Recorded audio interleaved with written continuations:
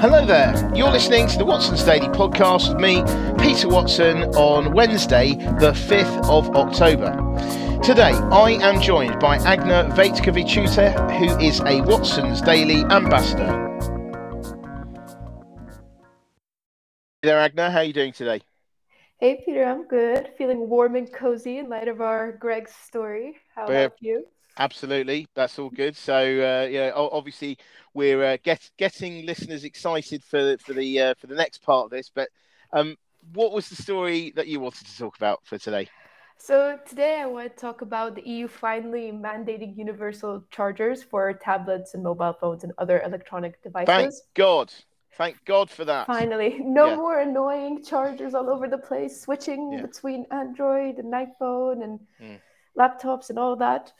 So finally the European Parliament decided that they're going to make the USB Type-C the standard port for most devices. And as we can imagine, Apple is quite unhappy about this, especially since it's been quite a long time, I think almost 10 years since they've been trying to dissuade the EU, but alas, to no avail. So what this will mean that by the fall of 2024, excuse me, the standard charging port for all the electronic devices will have to be changed to USB-C. And that means that for iPhone maker Apple, they'll have to change their devices in order to adapt to those regulations. So I think this is really interesting because I think it's another attempt of the EU in a successful way to fight big tech in a more physical way. And this time, especially, they have the backing of consumers, they're saying that this whole initiative was fueled by consumer demand, and frustration of how they always have to keep switching between chargers.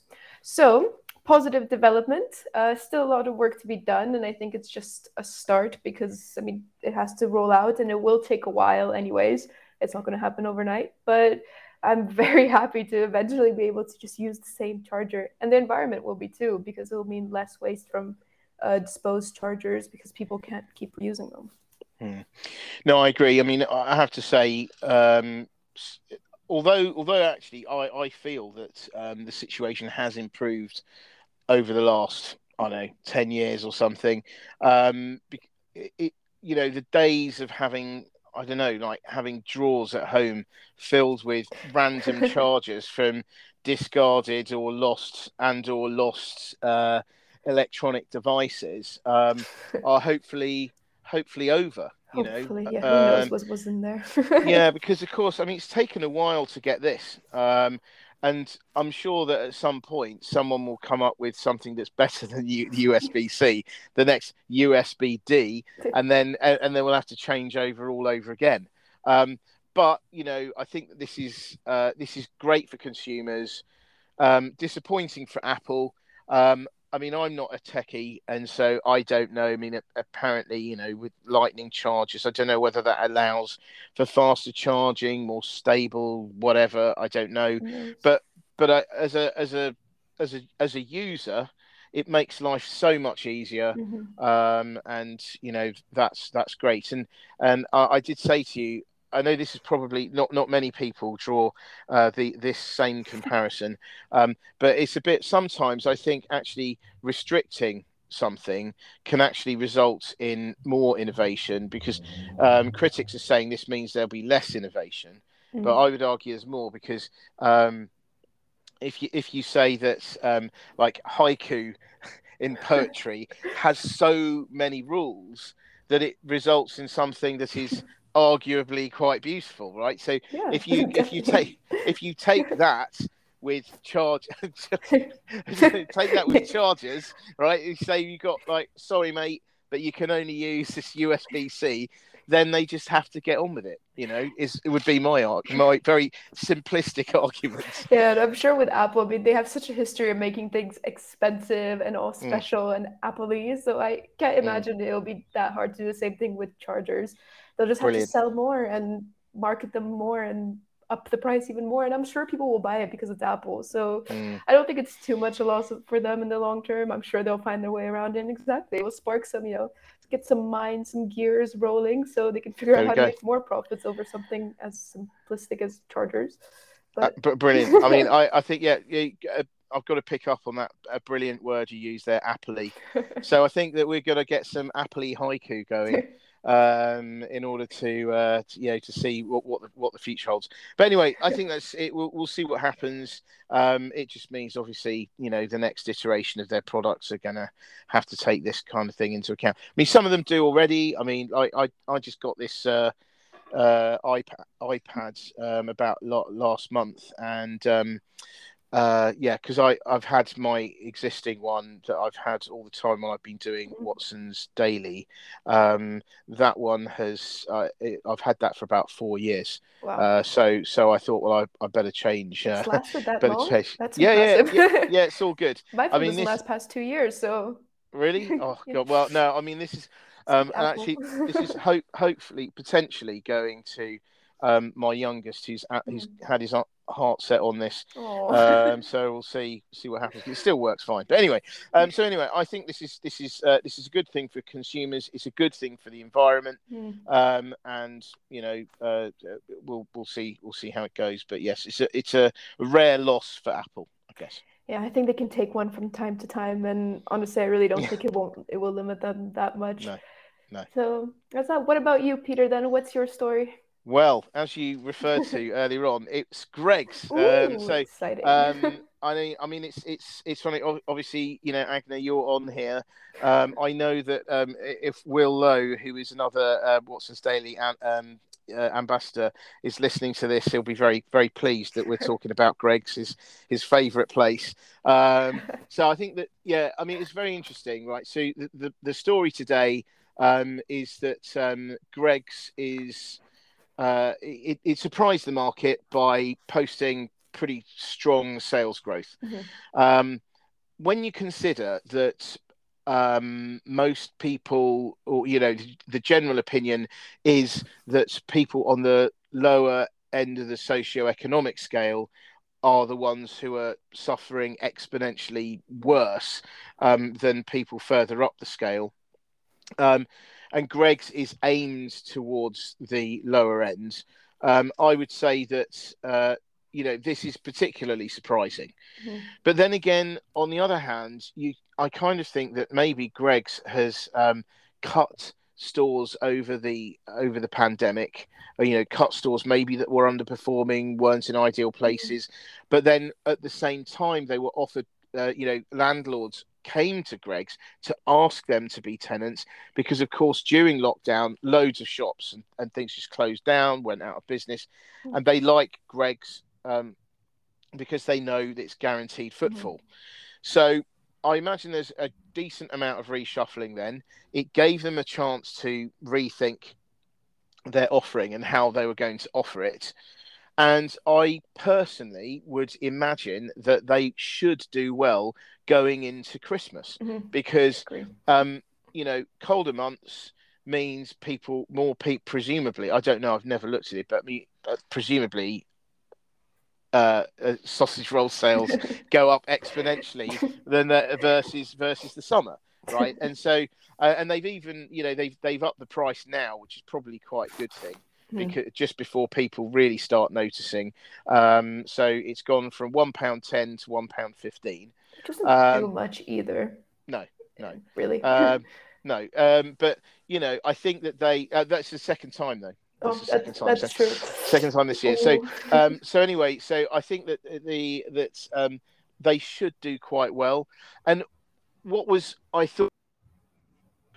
I was genuinely trying, so Agna and I, before we got this call, we were genuinely trying to think of what other, retail or what other thing on the high street would offer you the same kind of Greggs experience. Because, I mean, we both decided that going to Greggs is like getting a warm hug on a cold day.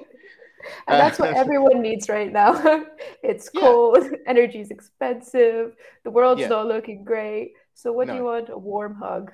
and Greggs is there to give that. Yeah, but I mean, I think that it's I guess it's comforting. By the way, we're not sponsored by Greggs, in case anyone was wondering. But this is our own deduction. Yeah, exactly. So I mean, I think that they've done they've had a tough time, but I think that what with the familiarity, the fact that they fall within the category of affordable treat as well. Mm-hmm. I think that's another good thing. And like I say, I mean, both of us were trying to think of other places that have that same feeling, and I don't think they do, which is probably why they have done reasonably well and have been remarkably robust in the face of economic carnage. Sure. I mean, that's what I think. I mean, I have to say, and I know this is going to sound blasphemous, especially if William. If William, there we go. The police are already coming for me. Yeah, now. They've heard. You said it. You started it. Yeah. How dare you? I know. It's the Greggs police. I don't actually think that they're actually that special. I mean, they're okay, dare you, Peter, but not amazing. I know. I can hear them coming now. But I don't think they're that amazing. I mean, I for instance think, and a controversial opinion coming up here, that the Cornwall Pasty Company, which obviously specialise in making pasties, I think that their sausage rolls are better. But oh no, I think you might lose some listeners here. I know, unfortunately, I know. I can feel it now, but yeah, so anyway, I think they do really well. I think the whole idea of Greggs is good. I mean, by the way, have you ever had one of they do like a Christmas, when it comes into Christmas, they start doing things with, stuffing and things like that. And yeah. Well, unfortunately, no, as someone who didn't grow up in the UK, unfortunately, I'm not really. Yeah.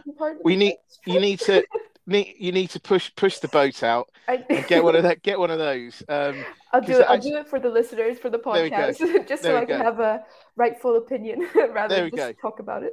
There we go. Yeah. So I mean, I like I say, I think they'll do well. I don't see why they wouldn't do well going into the end of the year. They've already slimmed down and probably consolidated under lockdown.